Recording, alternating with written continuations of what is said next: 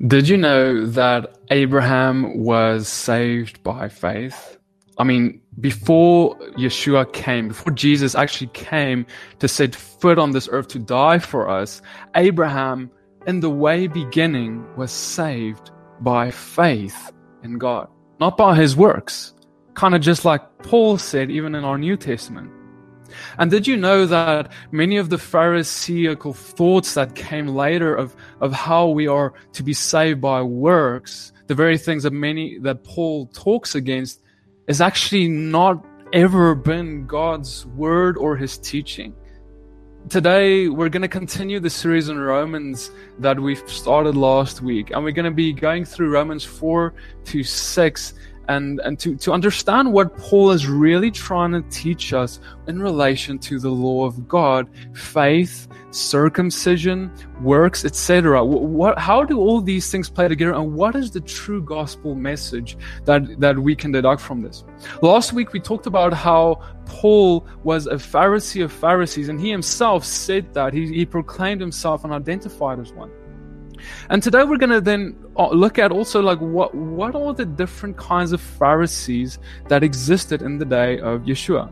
Because I don't know if you know, but there were actually different factions, different kinds of Pharisees. And this very much explains why Yeshua treated one Pharisee different than another in different parts of Scripture. And if we start to understand many of these cultural aspects of what was going on in the day, we can much better understand what Paul is really trying to teach us in relation to Messiah. And today, again, Christina is going to be joining me, and we're going to be going through the Romans verse by verse, and we're also going to be diversing into in Acts 15.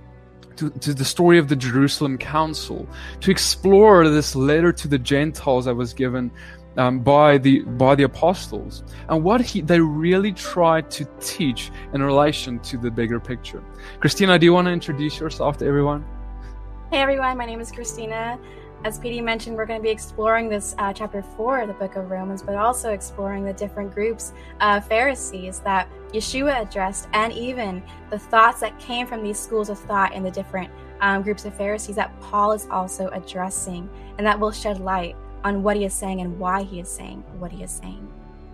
Right, exactly. And I think we're going to just pick up where we left off last week with Abraham being saved by in faith, and not by his own works, just like I said, we hear Paul teach. So in Romans 4 verse 3, we read this again. It says, "For what does the scripture say? Abraham believed God, and it was reckoned to him for righteousness." Now, this demands a question, a big question, is how could Abraham have been saved by faith in God if Yeshua hadn't come yet? You know, we say today, often you'll hear us say how we're saved by faith in what Jesus came to do for us. But now, in the time of Abraham, Jesus hadn't come yet, so how was he saved? You see, it's actually pretty simple. Abraham was saved by his faith in the promise of God, the promise that God will bring forth what he had promised, that promise of generations and generations of seed that from Abraham and Sarah, whose womb was closed because of her old age.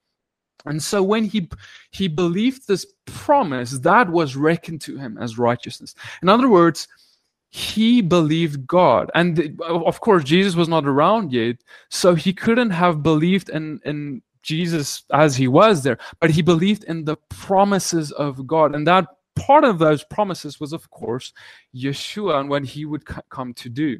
And so, but the story is different today. You know, Yeshua came and he walked the earth, and he said that if you deny me, you deny my Father. And similarly, if we deny God, we deny Yeshua. Because they are one.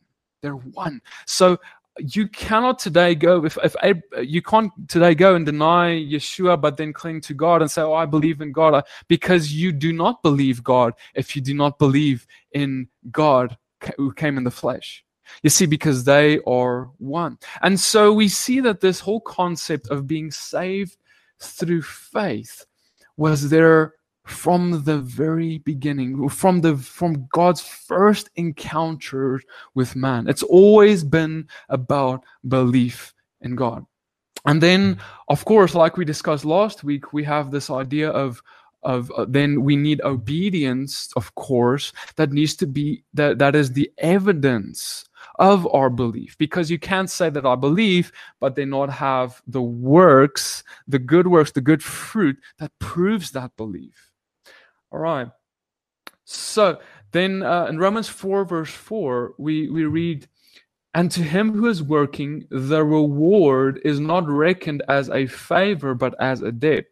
And to him who is not working, but believes on him who is declaring right the wicked, his belief is reckoned for righteousness." Now it's interesting. He says that to him who is working, the reward is not reckoned as favor, but as a debt. Now, we need to ask the question first, what is this reward that he is speaking about?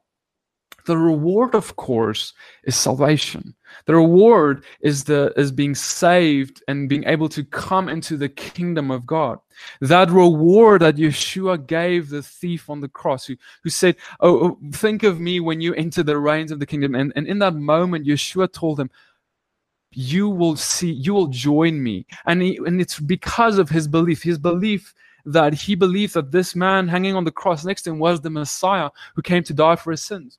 And so that reward, in Romans 4, he says, to him who is working for his salvation, for the reward, it's not reckoned as a favor, but as a debt. Now, basically saying, because you are working for this reward is now actually a debt. You are now in debt to receive it because you have sin. Because your works are kind of, you're dependent on your works. And because you're not depending on the favor of God that comes from belief in him and belief in what he has done for you, now you are rather depending on your works, and those works now actually put you in debt to that salvation you are trying to achieve.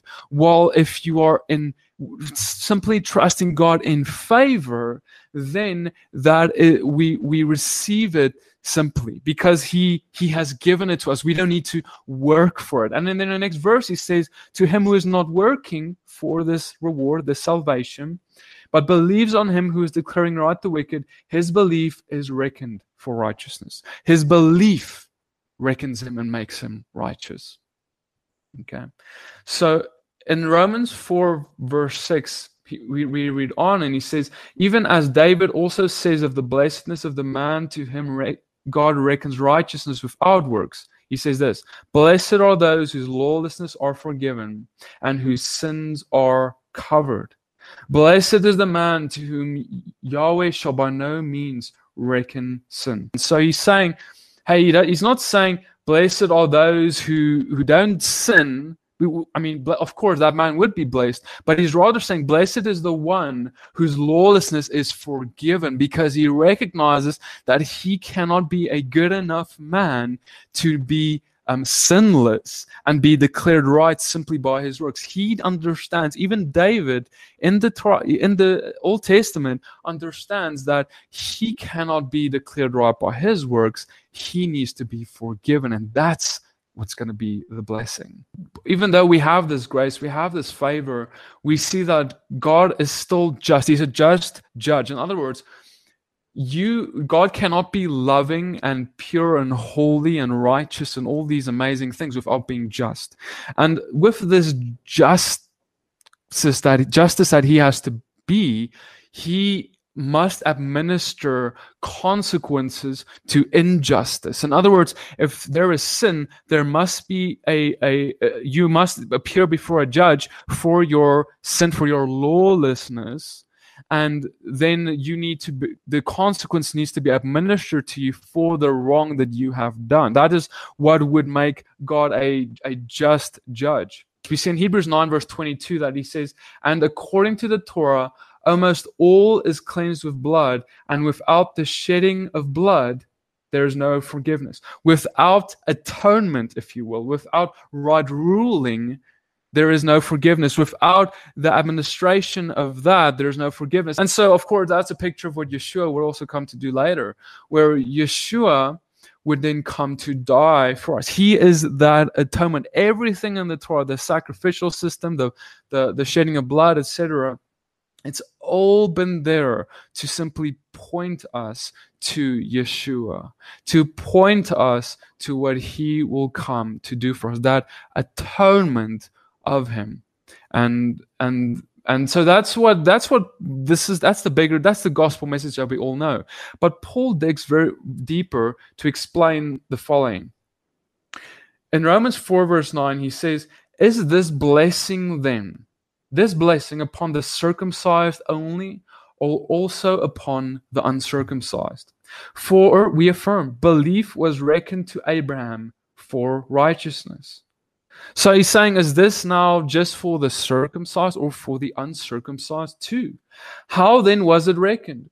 Being in circumcision or in uncircumcision? Not in circumcision, but in uncircumcision. And Abraham received the sign of circumcision, a seal of the righteousness of the belief while in uncircumcision, for him to be a father of all those believing through uncircumcision, for righteousness to be reckoned to them also. And then in verse 12, and the father of circumcision to those who not only of the circumcision, but who also walk in the steps of the belief which our father Abraham had in uncircumcision. Right, so he's saying that Abraham received this sign, and that word for sign, it's in the Greek, it's actually semenion, and it means it's miracle. So he says Abraham received the miracle of circumcision. And when he talks about that circumcision, he's talking about the circumcision of the heart, because that's the one he received first. And he says that was a seal of the righteousness of the belief while he was in uncircumcision. So everything happened while he was physically in his flesh, uncircumcised. And so circumcision, Paul is simply using circumcision here to explain to us the idea that circumcision is simply a picture, if you will, that we are not justified in our flesh, and it's not our flesh and what we do in our flesh that makes us right before God, or that it is what happens inside. And then what happens inside transforms us through to the outside, and then the outside will start following. So we have the circumcision in the heart, we're struck in our heart, we're convicted, and we change, and then outside we start applying that change, that circumcision outside as well. Cool. And then so it's interesting because he says that he's the father of circumcision to not only those of the circumcision, in other words, not only to those who identified as the circumcision, those who had the law of God. And I think we're about to start just explaining to you guys. I want to explain to you guys what is Paul really talking about when he talks about the circumcision, because we have these different kinds of parties going around. As you can see he's talking about this. Abraham is the father of the circumcision, not only of those of the circumcision, but also of those who walk in the steps of the belief which our father had in uncircumcision. So basically it comes down to this. Abraham was uncircumcised first, and by his belief in God and his uncircumcision in the flesh, he was declared right by God. And then he was circumcised. So we have this whole journey, and this all speaks to that God has declaring right, whether we are physically following the law, like from the get-go, whether we are pagans, whether we grew up with the law, whether we are we were Jewish in our lineage, but then we lost our identity. Wherever we are, whatever we identify as, Abraham is our father, if you will. He is the one that we inherit the promises that was made to him. So, Christina, I would like you to just maybe I'd like us to start talking about the different parties, the different parties of this, because who is Paul talking about when he talks about the circumcision? I think we can talk about that and just to understand more, like, where is he, what does he really mean by it? Because I think it's so essential for us to understand it, to understand what he's really trying to say. So in regards to this, when Paul is writing this letter to the Romans, he is, like we mentioned in our previous video, he is addressing a few different people, a few different groups of people. He is addressing those who came out of paganism, who are Gentile believers and who have never, kept Torah. They didn't grow up keeping Torah. So he's addressing that group of people. But he's also addressing Jewish believers in Yeshua, those who grew up in Judaism, without Yeshua. And in that, something that's very interesting and very important to understand, that within Judaism, there were certain teachers in Judaism that held the guidelines for how you are to keep the commandments, how you are to walk according to Torah. And these groups in Judaism are two different schools of thought. These primary groups are in the Pharisees, the school of Shammai, or the house of Shammai, and the house of Hillel.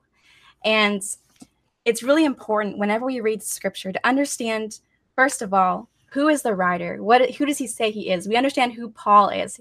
He was a Pharisee of Pharisees, and he learned under Gamaliel, which, interestingly enough, even with what I just said a second ago, the two schools of thought, the house of Shammai, which is a group in the Pharisees, two groups under the Pharisee umbrella, you could say, the house of Shammai and their teachings, the house of Hillel and their teachings.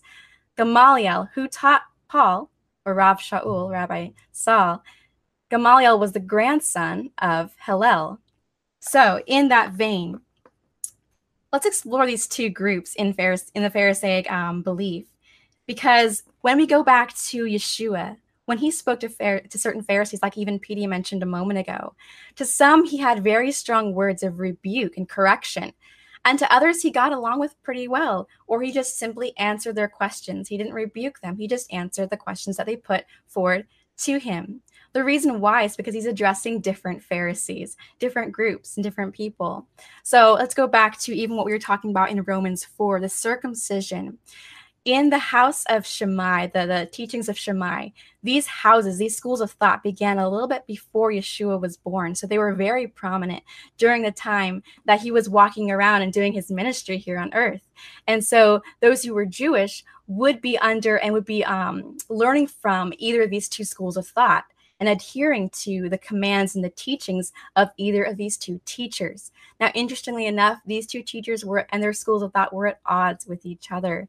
So in just simply relation to Romans 4, when it talks about the circumcision, it's also a code word for a conversion process that the house of Shammai and the Pharisees under that school of thought promoted. And in this conversion process, we go back to Acts 15:1, where it says that certain men said that you must be circumcised to be saved. And this was one thing that was required for those, if you wanted to come into, you could say, the faith, or to come in to be a part of Israel, first, you must be circumcised to be saved. That was code for the entire conversion process that they would require. And it was very strict. It was very difficult. It was a burden. It was not welcoming at all. And it was not in the Torah, right? That was not. It's not like God never instituted it. It's totally like a man-made institution. Exactly.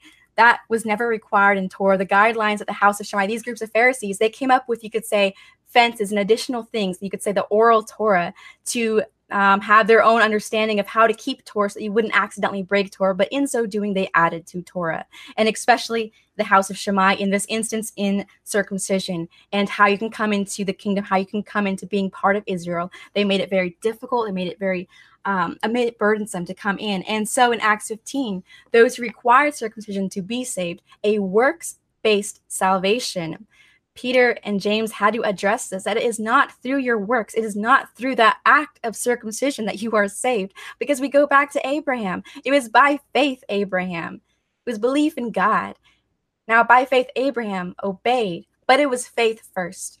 And that's why when Paul talks about receiving the sign of circumcision, the seal of the righteousness, it is that circumcision of the heart that comes first. That is when you enter into the race, right? When we accept Yeshua as our Messiah and our hearts are circumcised, they're torn, and we go before him in repentance. We're baptized in the water and the Holy Spirit. That is how we come into the kingdom. That's how we are grafted into Israel. But there were there were certain groups in Judaism who taught you must do certain things first.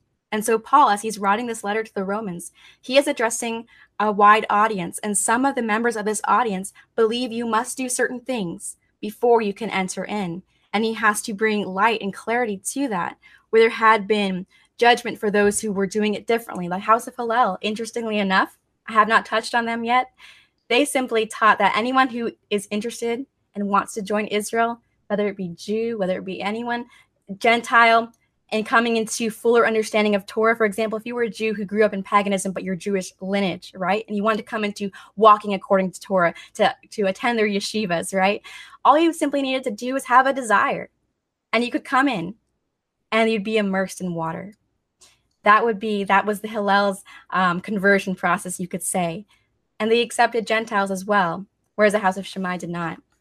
They made it very difficult, rather. They made it very difficult for anyone who wanted to come in. And so Paul is addressing this issue in the book of Romans, this issue of circumcision and uncircumcision, that it always gets back to the heart. And it always gets back to faith, because that's what it is founded on, not man-made traditions that were added to make keeping Torah difficult, to make keeping it burdensome. Right. And so one of the houses, Shammai, so they went and they put, and in the book of Acts, we actually read them coming up and causing some, stirring some stuff up. And, we see them, like Christina briefly mentioned, we see them, the apostles then coming to address this issue. And Acts 15 is often used to say that we don't have to keep any of God's law or only a little bit of God's law.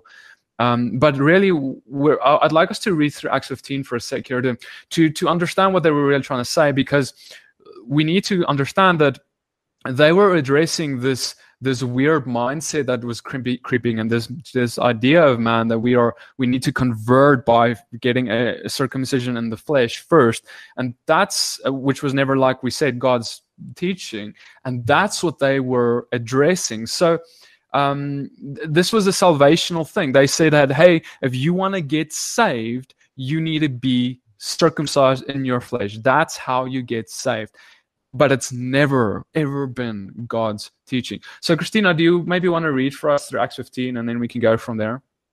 Sure. So we have, and certain men came down from Yehuda and were teaching the brothers, unless you are circumcised, according to the practice of Moshe, you are unable to be saved.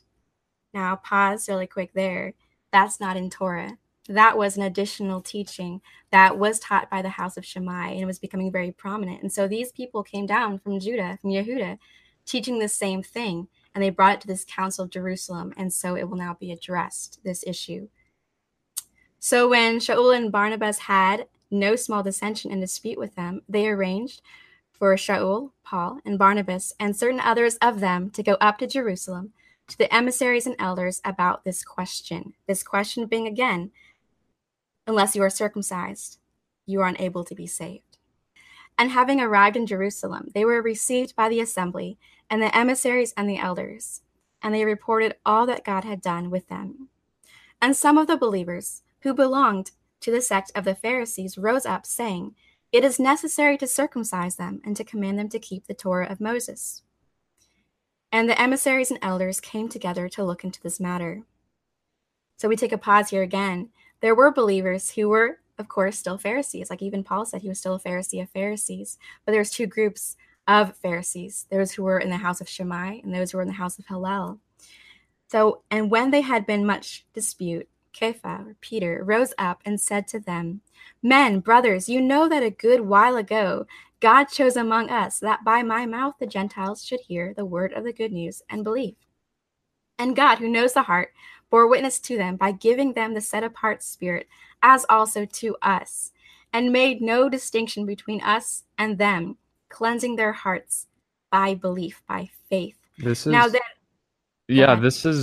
interesting, hey? Because I think as Peter was saying this, this part of God who knows the heart bore witness to them by giving them the set-apart spirit, and in the next verse said, made no distinction between us and them, cleansing their hearts by belief. I think as Peter was saying this, I think he was thinking back to the sheet and the different kinds of animals that fell down, and God saying, to him, God, or when he said, God has shown me not to call any man unclean. So this whole idea of, again, we have this Pharisee idea, which was a man-made tradition, that the Jews weren't allowed to mix with the Gentiles in any way. And so, God showed Peter this vision to make clear to him that you are allowed to go to Cornelius. You can enter his home. You can mix with him, if you will, because that's how we're going to get the message forth. This thing, Peter, this idea that you had, that you're not allowed to mix with them, that's not from me. That's not from God. And so, that's why I say we're not making distinction between us and them, because God cleanses their hearts by belief. Okay. Exactly. And Pete just mentioned in relation to Peter kind of relating back to even the vision that God gave him and sending him to Cornelius. So we talked about the house of Shammai and Hillel. According to Shammai, and this was the most prominent group of Pharisees at this time, so their rulings were law. And if you were a good Jew, you would likely need to follow what they taught. They said you could not at all go into the house of a Gentile. That was breaking the law. God's law, no. Their law, yes. You could not go into the house of a Gentile. You could not eat with them. And so God had to come down to Peter and say, hey, you shall not make a distinction between what I have made holy. You are to go to that Gentile because it is through faith. It is through the heart. And in that same vein, Peter is saying the same thing here. Now then, why do you try God by putting a yoke on the neck of the taught ones, which neither our fathers nor we were able to bear? What yoke? Exactly. What is this yoke? Go back to verse 1 in the very beginning. Unless you are circumcised, you are unable to be saved. Yeah, you see, a lot of people think, the yoke is the law of God. Oh, we are free from this yoke. Oh, it's so horrible. But he's not talking about the law of Father. He's talking about a man-made instruction that's not from God. That, hey, you need to do this, get circumcised to get saved. So. Exactly. That's what Yeshua was against his entire ministry. Man-made traditions that added or negated God's law. We have back in Torah, you shall not add or take away from the Torah. And that's what these certain groups, especially the house of Shammai, were doing. They were adding to, by their own traditions, to the law of God and making it a burden and making it difficult. But they were not teaching directly from the Torah. They were teaching their own man-made additions. And this is what the Jerusalem Council is correcting in these verses. But through the favor of the Master Yeshua Messiah, we trust to be saved in the same way as they. So It is through faith. Yeah, that's interesting, because he's saying, hey, we are saved in the same way as they are. In other words, Jew, Gentile, we are all saved in the same way. Now, I want to ask a question, and a lot of people would say, the law of God is given for the Jews, and we not for the Gentiles, right? That's kind of the idea that we have. But if the law of God has no application in saving either Jew or Gentile, then why would God only give it to one and not the other? The law of God is bringing about a knowledge of sin. It brings about the understanding of what not to do and how to live. It's the instructions and teachings of our Father on how to live. And so it's not, a lot of people, I think, the Jews do the law to be saved, and that's why they need to do it, and we don't need to. Well, some Jews may think that, but that's not what God teaches, and that's never been the teaching. The teaching has always been that we're all saved by faith, and then we all need to demonstrate that faith through obedience to Him, and to walk as Yeshua walked, who walked in accordance to his Father's instructions. He never sinned, which is 1 John 3 verse 4. Sin is the transgression of the law. In other words, he kept the law. Now he's saying, whoever abides in me ought to walk like me, and I kept the law. It's basically what it comes down to. So it's interesting, he's saying, hey, we are all saved in the same manner. This was a dispute in Acts 15, and it's just a dispute today. But I'm telling you that there's no more dispute necessary. We are all saved through faith, but then now we just walk in obedience to demonstrate it. Right. So continuing on, and therefore I judge that we should not trouble those from among the Gentiles who are turning to God, but that we write to them to abstain from the defilements of idols, from whoring, fornication, from what is strangled, and from blood. For from ancient generations Moses has in every city those proclaiming him, is read in the congregations every Sabbath. Well, So because hold on. So, yeah, Christina, are you telling me that all we ever have to do as, if we're not like say Jewish, but then just these things? Is that like it? is that it? We have Yeah. four commands. As a Gentile believer, all you have to do is don't commit adultery, don't eat blood, don't no. Of course not, because Can I wait? Can I murder at least? I mean, murder's not here, so can I do that?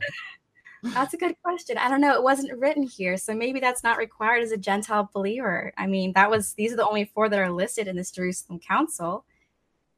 Yeah, okay, no, guys, we're just having fun. But no. Yeah, but that is unfortunately what has many people I've heard that said before. We only have to do these few things listed in Acts 15.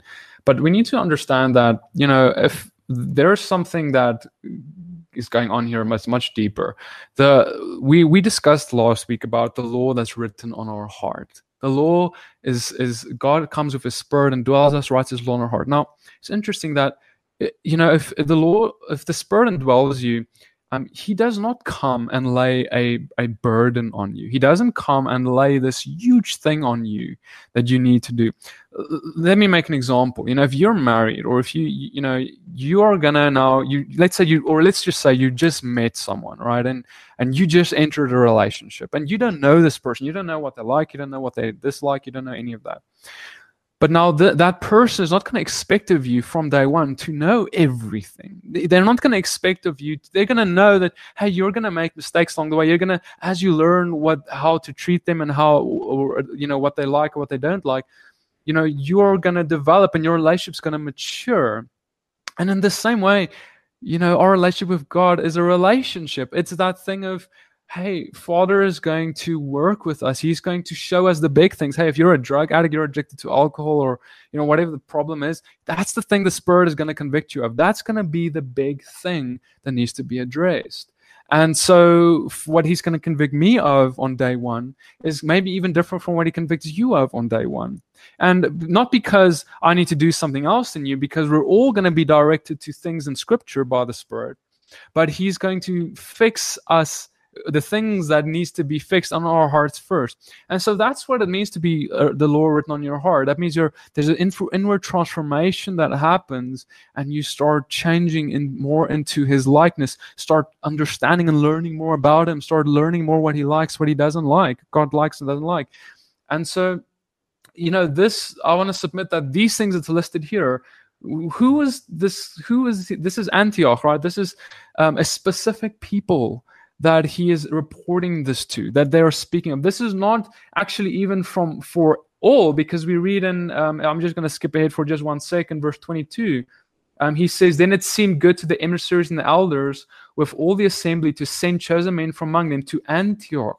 So they went to that place, those people, to give this message to a specific people that they had in mind as they were discussing this. And so that's why when they were saying these specific few things, they were talking about, defilements of idols, whoring, what is strangled. And by the way, all of these things are directly in the Torah. I can give you a few scripture references: Exodus 22:20, Leviticus 17:7, Deuteronomy 32:17, Deuteronomy 32:21, and the list goes on. All of these things that have been listed here are directly taken by the apostles from the Torah, because they are obedient to the Torah. They know it. And so they're taking those big things and they're saying, hey guys, these things are huge. These things you are struggling with. You are eating things that are wrong. You're eating things that have been strangled. Otherwise, that's eating meat that has blood in it. That's in Leviticus. It's a Torah instruction on dietary law on how to eat. And they're telling them, hey guys, you're eating this. Don't do that. Idols, watch out for idols, etc.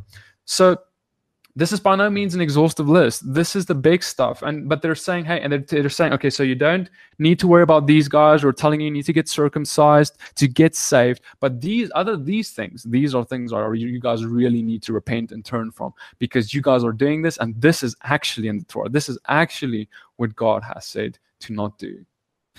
Right. And also, as it says, for from ancient generations, Moses has in every city been proclaimed and read in the congregations every Sabbath. So this is what your starting point. These are the things you need to address first, and then you will learn the rest every Sabbath as you go to learn from the Torah.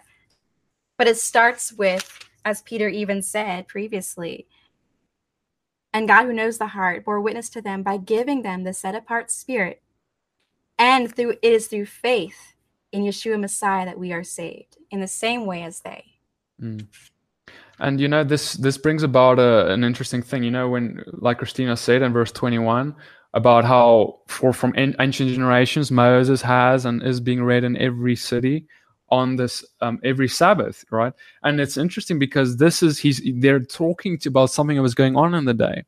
Because see, what we call church today looked quite different. Mainstream church today looked very different from what they had, the congregations that they had. Because if you went to a church in the first century, what you would find was the Torah being read, Moses being read there. This is why they're saying, hey, by the way, like they're giving all this, by the way, Moses being read in the congregations every Sabbath, because they're getting together every Sabbath in the congregations to listen to Moses. So they're basically saying, okay, guys, we're giving him this list, but they're going to go there and they're going to get the rest. They're going to go and like we do the Torah portions, which is basically like 2 or 3 chapters of the Torah every week. That's what they were doing. And these Gentiles are going to go into the congregations, and they're going to be hearing it slowly, step by step, slowly, and they're going to be like, oh, and the Spirit in them is going to point them to the Torah and be like, oh, this thing you need to change, this thing you need to change next. And it's that maturity process in our relationship with God that then happens. And the apostles knew this. So that's why they said what they did. That's exactly what happens. We have this idea oftentimes that those who came to faith in Yeshua, that all of a sudden they broke off from synagogues and they started home fellowships, and they were completely divided from the synagogue as well. But something we have to remember is that the Torah scrolls, not everyone had a copy of the Bible like we do today. The only way they could hear the Torah, the scripture, the Haftarah, which is the prophets and the writings, was by going to synagogue. And so they would go every week, and then they would also meet in their homes and fellowship and relate how everything points to Yeshua and discuss that and have fellowship with each other like we have written in Acts and in the other books of the New Testament. But they would go to the synagogue like we have here to hear the Torah, to hear Moses being taught, and to learn how to walk in obedience through faith. Right. And it's so cool because in Acts 15 verse 31, we read something interesting. He says, and having read it, they rejoiced over its encouragement. So after they came to give this letter to Antioch, these people that the apostles wrote this to, they rejoiced over its encouragement. Why did they rejoice? They rejoiced because the burden was lifted. Not the burden of, or you don't even want to call it a burden, not God's law, but the burden that the Pharisees came to bring. In verse 1 of Acts 15. The thing about Acts 15 is, keep going to verse 1, because that's what it's about. It's about those who came to teach you need to get circumcised to get saved. So that's the burden that was lifted. And when they heard that, they're like, oh my word, that means we don't need to get circumcised to be saved. We don't have to worry about that. That's amazing. And that was giving them freedom, because bondage comes from man-made teaching and traditions, and that enslaves us. And remembering that circumcision is also a code word for the entire conversion process that was required and that had been set up by certain rabbis, specifically, like I mentioned previously, the house of Shammai. And so it was very much of a burden as well. And so those who were believers who had come from this same house and this school of thought were bringing in their understanding in relation to what it meant to come into Israel. And that also included all these other guidelines that were man-made traditions, including you must do this to be saved, like circumcision and other things. And it made it to be a burden, and it was not in God's law. And so everything was here, getting back to Torah, getting back to faith. Right, exactly. Cool. So going back to Romans 4, we see then it goes on in verse 18, and Paul starts talking more about, or he continues to talk about Abraham's model of belief. And he says, Romans 4 verse 18, who against all expectation, talking about Abraham, did believe in expectation, so that he should become father of many nations, according to what was said, so shall your seed be. And not having grown weak in belief, he did not consider his own body already dead, being about 100 years old, and the deadness of Sarah's womb. He did not hesitate about the promise of God through unbelief, but was strengthened in belief, giving esteem to God and being completely persuaded what he had promised he was able to do. Therefore, it was reckoned to him for righteousness. Now, I want to ask you a few questions. Will we believe against all expectation? You know, it says here in Romans 4:18, Abraham believed against all expectation. It says that, you know, and we also need to ask the question, are we completely persuaded, like Abraham was, that God is able to bring about what he promised? Are we completely persuaded about the God's promise of salvation through Yeshua today for us? Because, see, I found that many times the small things we struggle to trust God with. But if we think about it, the big thing is, it's actually a really big thing to trust God with something like salvation. It's a big deal. Like, and you know, if I want to submit that many times, like people who rely on their own works, like this sect of Pharisees we spoke about, they simply did not believe God. It simply came down to they didn't believe. It was too big for them to believe it. And similar today, it's sometimes too big for us to believe, and then we need to try and work, and we struggle, and then it becomes a burden and a debt to try and work for that salvation. You know, there's a fine line. It's this thing of like, I'm so happy, I believe I'm free, like God saved me, he has favor for me, and he declares me righteous by what he did for me. And now, because I understand that, oh God, I love you so much, Lord, and this favor that you have for me now drives me, and this kindness of God now brings me to repentance. And it's not what I do for him, it's not how much I study, it's not how many people I pray for on the street, it's not how whatever I do. It's simply now being like, God, I just believe. I believe that you saved me. And now because of that, I'm going to do the things that you asked me to do. Not for it, but because of it. So you see, it's that fine balance we need to always test and see that we're not stepping over a line of unholiness and going and falling away from good fruit because we're so content in our, we just saved by faith and believe, like many of our denominations today, unfortunately. But also they're not falling the other camp where we don't actually believe that he's saving us through faith, and then we're trying to compensate by our own works. And so this is really what Paul is trying to bring balance to with all of this. And yeah, I'm going to add something there really quick.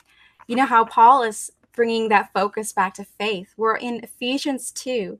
He says, for by grace are you saved through faith. It is not of yourselves, not of works, as any man should boast, right?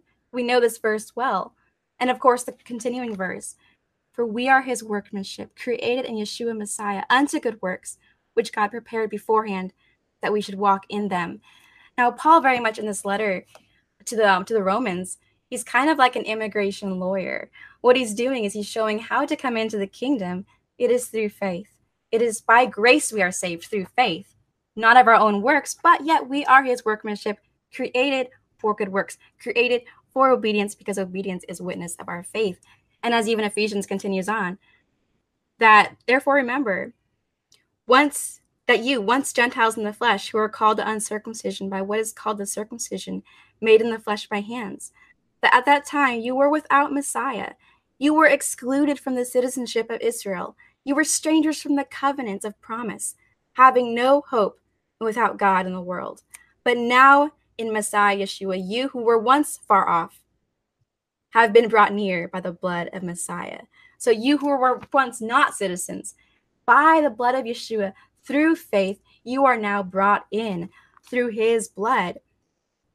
For he is our peace, who has made both one, and having broken down the partition of the barrier, having abolished in his flesh the ordinances. And these ordinances were the ones that had created this division, like we talked about before. Jews and Gentiles were to be separate. Peter could not go into the house of a Gentile. These man-made additions that separated the Gentile from coming into Israel. Yeshua broke that down, saying, you are welcome to come in through faith. Just like it's the same for Jew and for Gentile. It is the same exact thing. You are to come in through faith.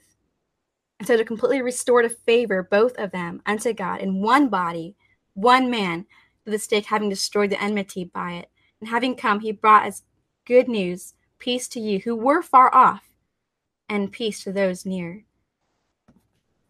Right. And so that course right back into Romans 4. Go ahead. Right, exactly. That's amazing. It's so beautiful. So then he goes and he says, it's interesting in Romans, I'm just going to skip ahead to Romans 5 verse 20 here. And he says that the Torah came in beside so that the trespass would increase. Now, listen, guys, this is a very controversial, if you will, verse. That's why I wanted to really talk about it. The Torah came in beside so the trespass would increase, okay? But where sin increased, favor increased still more. So it's quite a weird way of phrasing things. It seems like Paul is saying that Torah increases trespasses, because he's saying, hey, the Torah came in so that trespass would increase. So I guess that's a good thing, that we should just get rid of the Torah, because if we get rid of the Torah, the trespass is going to go away, and then that means, hey, we can just just be. But that doesn't, obviously that's not going to make any sense, because see, the Torah, or a written code was given for us to show us to show us where we fall short, show us what sin is, give us the knowledge of sin. See, if you don't have the knowledge of sin, you don't know what right and wrong is.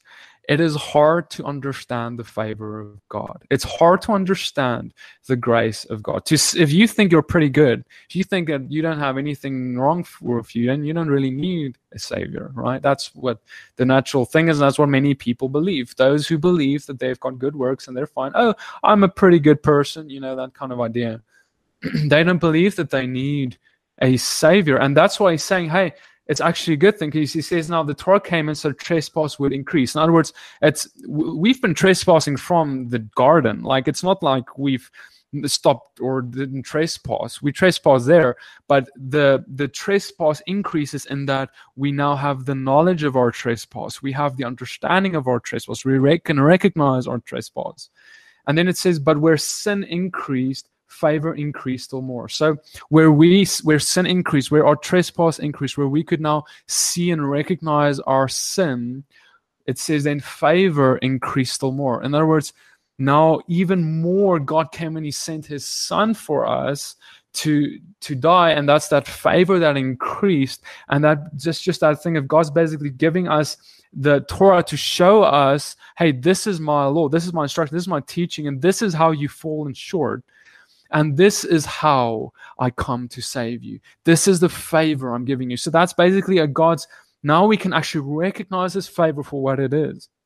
And so it's not to say, hey, the Torah is actually the thing that makes us bad people. No, the Torah simply makes us aware of it. The Torah shows us where we have fallen short. For sin is the transgression of the law, as 1 John 3 verse 4 says. And then in Romans 6 verse 1, he said, what then shall we say? Shall we continue in sin to let favor increase?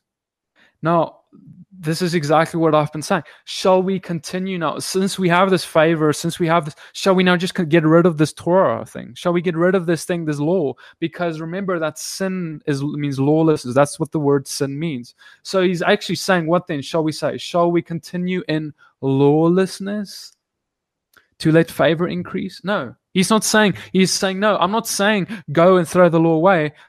This is what he says. Let it not be. How shall we who died to sin still live in it? How shall we who died to lawlessness, being without law, still continue being without law? Or do you not know that as many of us as were immersed into Messiah Yeshua were immersed into his death? We were therefore buried with him through immersion or baptism into death. that as Messiah was raised from the dead by the esteem of the Father, so also we should walk in newness of life. In other words, we're gonna walk as He walked, not in death, not in our trespass of the law. We're now gonna, because we were immersed, we died with Him, we raised with Him unto new life. Now we're gonna walk as He walked. We're gonna now walk not in death but in life. What is life? What does walking in life mean? It means to walk in obedience to His instruction, to His law, because His law, if we walk in obedience to that, that's what good is. Paul says, His instructions, His law is holy and righteous and good. Good is what he calls it. It gives life, because if you break the law of God, it brings death. It's like the law is like a fence, if you will. It's kind of like, it keeps you, like if you drive on a road, it's what keeps you on the road. It's like the lines. It keeps you on the road. And it tries to, and it brings life. If the lines disappear and it's dark and you don't see where you're going anymore, you can get off the road and you can die. But the Torah is there to keep you on, to give you direction, to show you how to walk as Yeshua. And Yeshua is then the walking law, if you will, the walking instruction, the demonstration of what it looks like. It's like a car driving right before you to demonstrate what it looks like to stay on the road. And so now, because we have the car in front of us, will we now get rid of everything else that directs us and keeps us on the path? No. Of course not. That's what Paul's saying. No, we're not getting rid of all of those things. Those things are there to protect us, give us life. And and then I'm going to go to verse 14. For sin shall not rule over you, for you are not under the law, but under favor. Oh, this is a good one. This is a very controversial verse. What does he mean by saying that we're not under law, but under favor? Does that mean, guys, we often use this verse and we throw it out there, and we, without any of the context that we've thus far been giving it, and we try and say that we are not under the law. We can throw away that law, that bad thing that God gave us apparently, but it's bad. No, that's not what this is about. He's saying, this is what he means. Let me ask you the question. If you let's say you're driving, right, and you're coming to a stop street, and you stop at that stop street, you're obedient to the law of the road. Are you held under the law, or are you rather held under the law when you go and you drive and you break the law of the road? You drive over that stop street, you're found, and you appear before a judge, and now that judge is judging you. He's over you, and now you're held under the law. You're held under that consequence that the law brings us. So he's really saying that you're not under the law anymore. You're under favor. You're not under now he's saying what is actually happening is you have this guy who comes and he says, hey, you know what? You broke the law. You know what? You are guilty. There is a consequence for what you did. That consequence is actually eternal separation from God. But you know what I'm going to do for you? I'm going to put my life on the line. I'm going to put my life there instead. And I'm not going to let you take the consequence. I'm going to take it upon myself. That's exactly what Yeshua did. And so that's favor, right? That's what it is. That's grace. That's mercy. So instead of us having the consequence of the law upon us, we're not under it anymore. Now Yeshua took it upon himself. Guys, remember when the thief was on the cross hanging alongside Yeshua? And the thief is like, I am a sinner. I deserve to be here. As he tells the other thief, he says, who are you to say, we deserve to be here?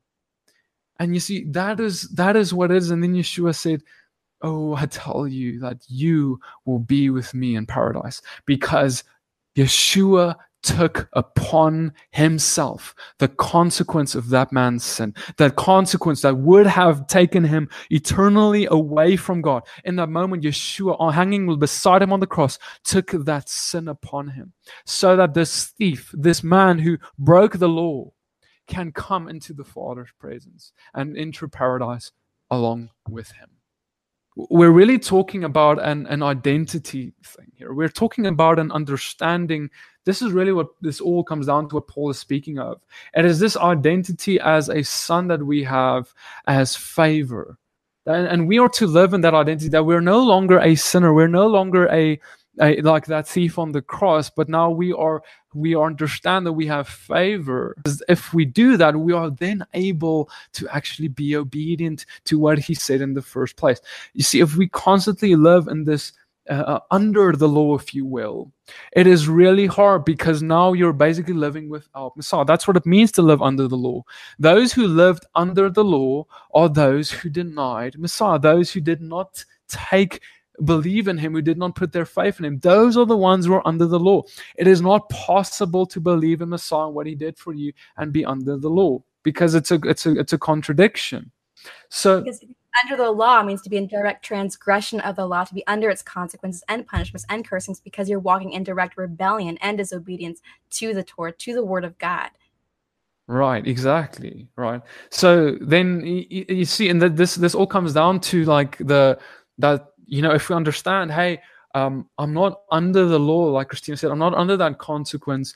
I'm a son, and that means, and that's what changes us. We read in the scripture that it is the kindness of the Father, the kindness of God, that brings us to repentance. Now that is it. It's this favor. We see this favor. We see what we've done. We've transgressed the law. We deserve death, but we see this favor, and now this favor is kindness of God, and this kindness of God brings us to repentance and makes us want to be like him and be obedient to everything that he said and to this law that's now on our heart. So Christina, do you maybe want to read from Romans 6 verse 15 for us? So Romans 6 verse 15, what then? Shall we sin? Shall we transgress the law because we are not under the law, but under favor, under grace? Let it not be. So like in the example PD gave, if you're in the court and the judge is over you, you're under the law, you're under the punishment of the law because you broke it. And then a man came in and saying, he will take the punishment upon himself and grant you favor.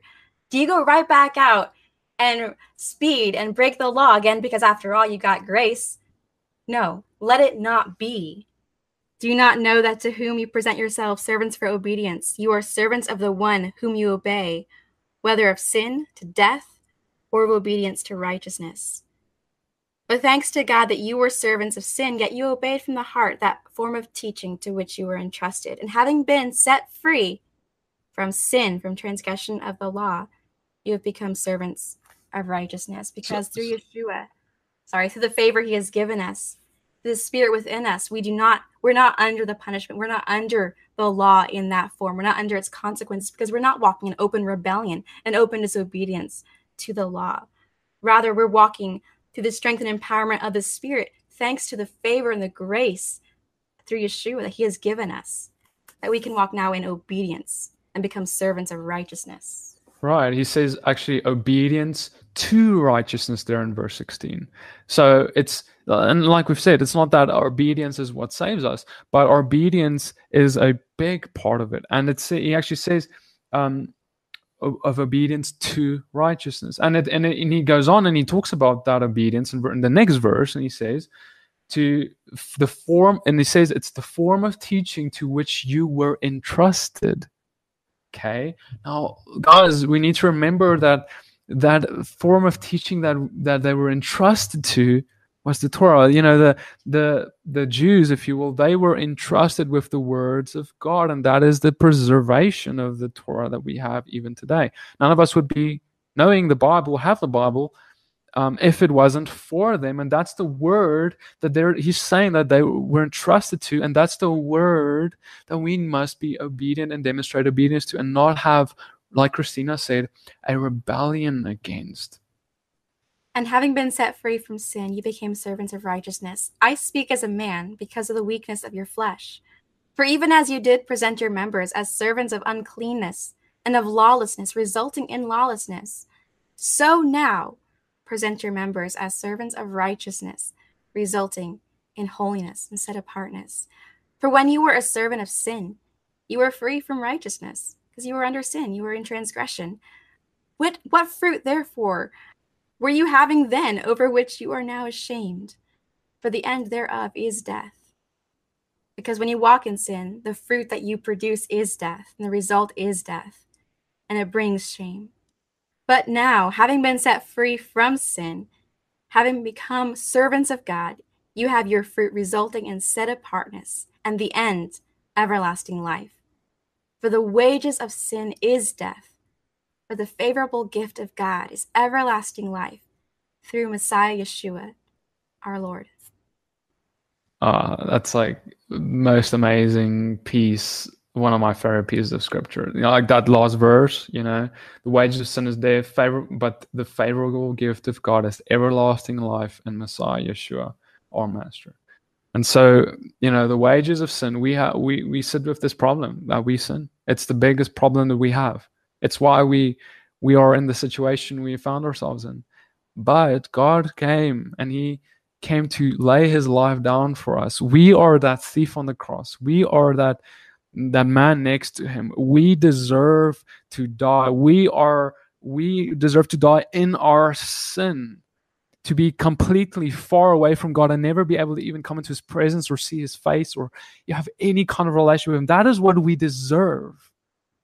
But Yeshua, God, He came in the flesh, and He came and got on the cross right next to us, and He looked up over to us, and He said, all of this, I'm taking it upon myself.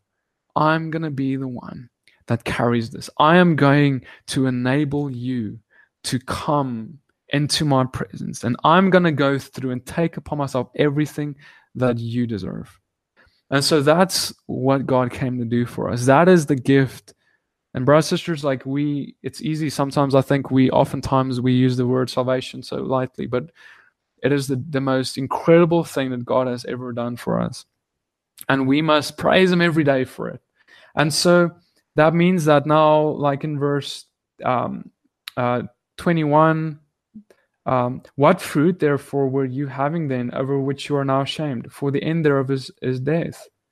So now He's saying, hey, guys, now it's time to have good fruit. Now it's time to live in verse 22, set apartness. That means holiness. That means set apartness. That's being different. That's looking different from the world.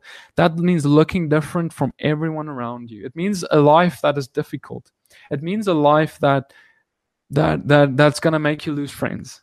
It means a life that is going to look like Yeshua. And even, brothers and sisters, we've come to an age today where even those who consider themselves believers, and maybe it's family, maybe it's friends, we have come to an age so lawless, so far away from the Father's word, that even them who sometimes proclaim a belief in Messiah, even them would look weird to us. Even them would look weirdly to a set apartness if we grab a set apartness. And they would say, why are you doing these things? Why are you... But the simple answer is we just want to walk. Me and Christina today, we're talking about, we just want to walk like Messiah. We just want to do what Jesus did. What did He do? How did He walk? Because we are sick of making excuses of this or that. We just want to be like Him because we love Him. And God wants that from us all. He wants us to be equally yoked and be like Him.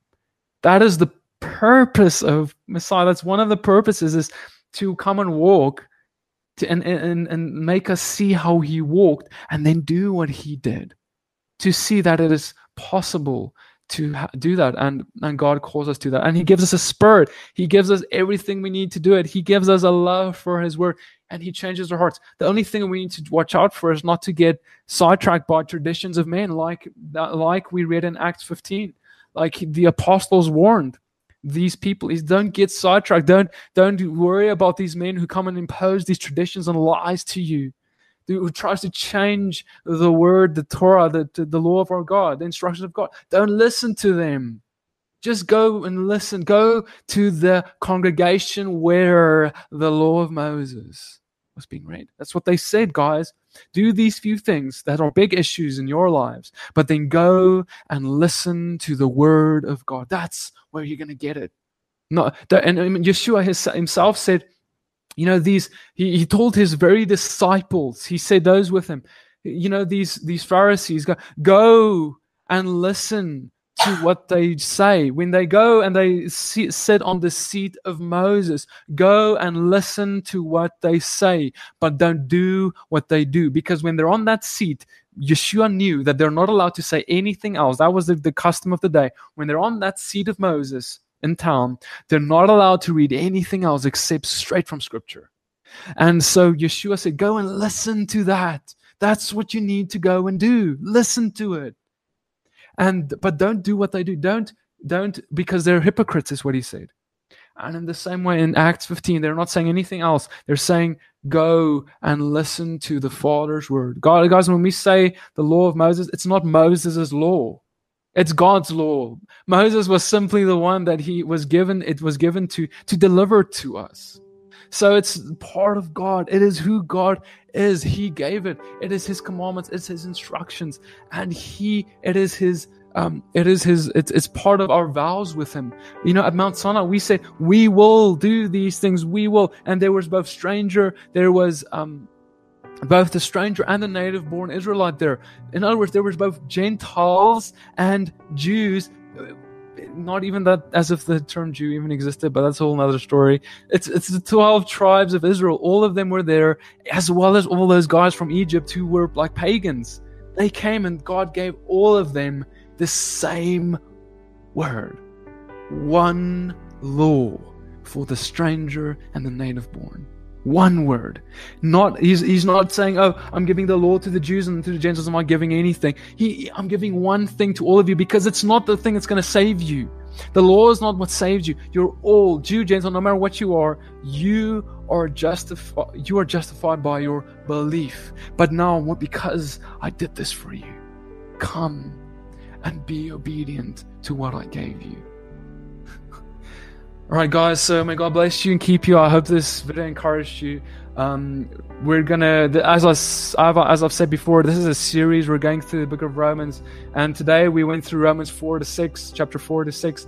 And I hope this encouraged you. And I hope it is my prayer in this series. Our prayer is that it opens your eyes to the Father's and word and what Paul is really trying to say, and to really understand what he's saying. So don't just take our word for it. Go on your knees, close the door, on your face, and ask the Father, what is truth? Ask Him, because He will give you truth. That's what I did like a few years ago. I said, Father, what is the truth? Because if I'm going to follow you, I need to know the truth. And if we do that, He will. If a humble heart, toss away whatever men say and just go with that, He will open our eyes to His truth. All right, guys, may God bless you and keep you, shine His face upon you, lift up His countenance upon you, give you shalom and grace and mercy. And we will see you guys in the next video. Shalom. Shalom.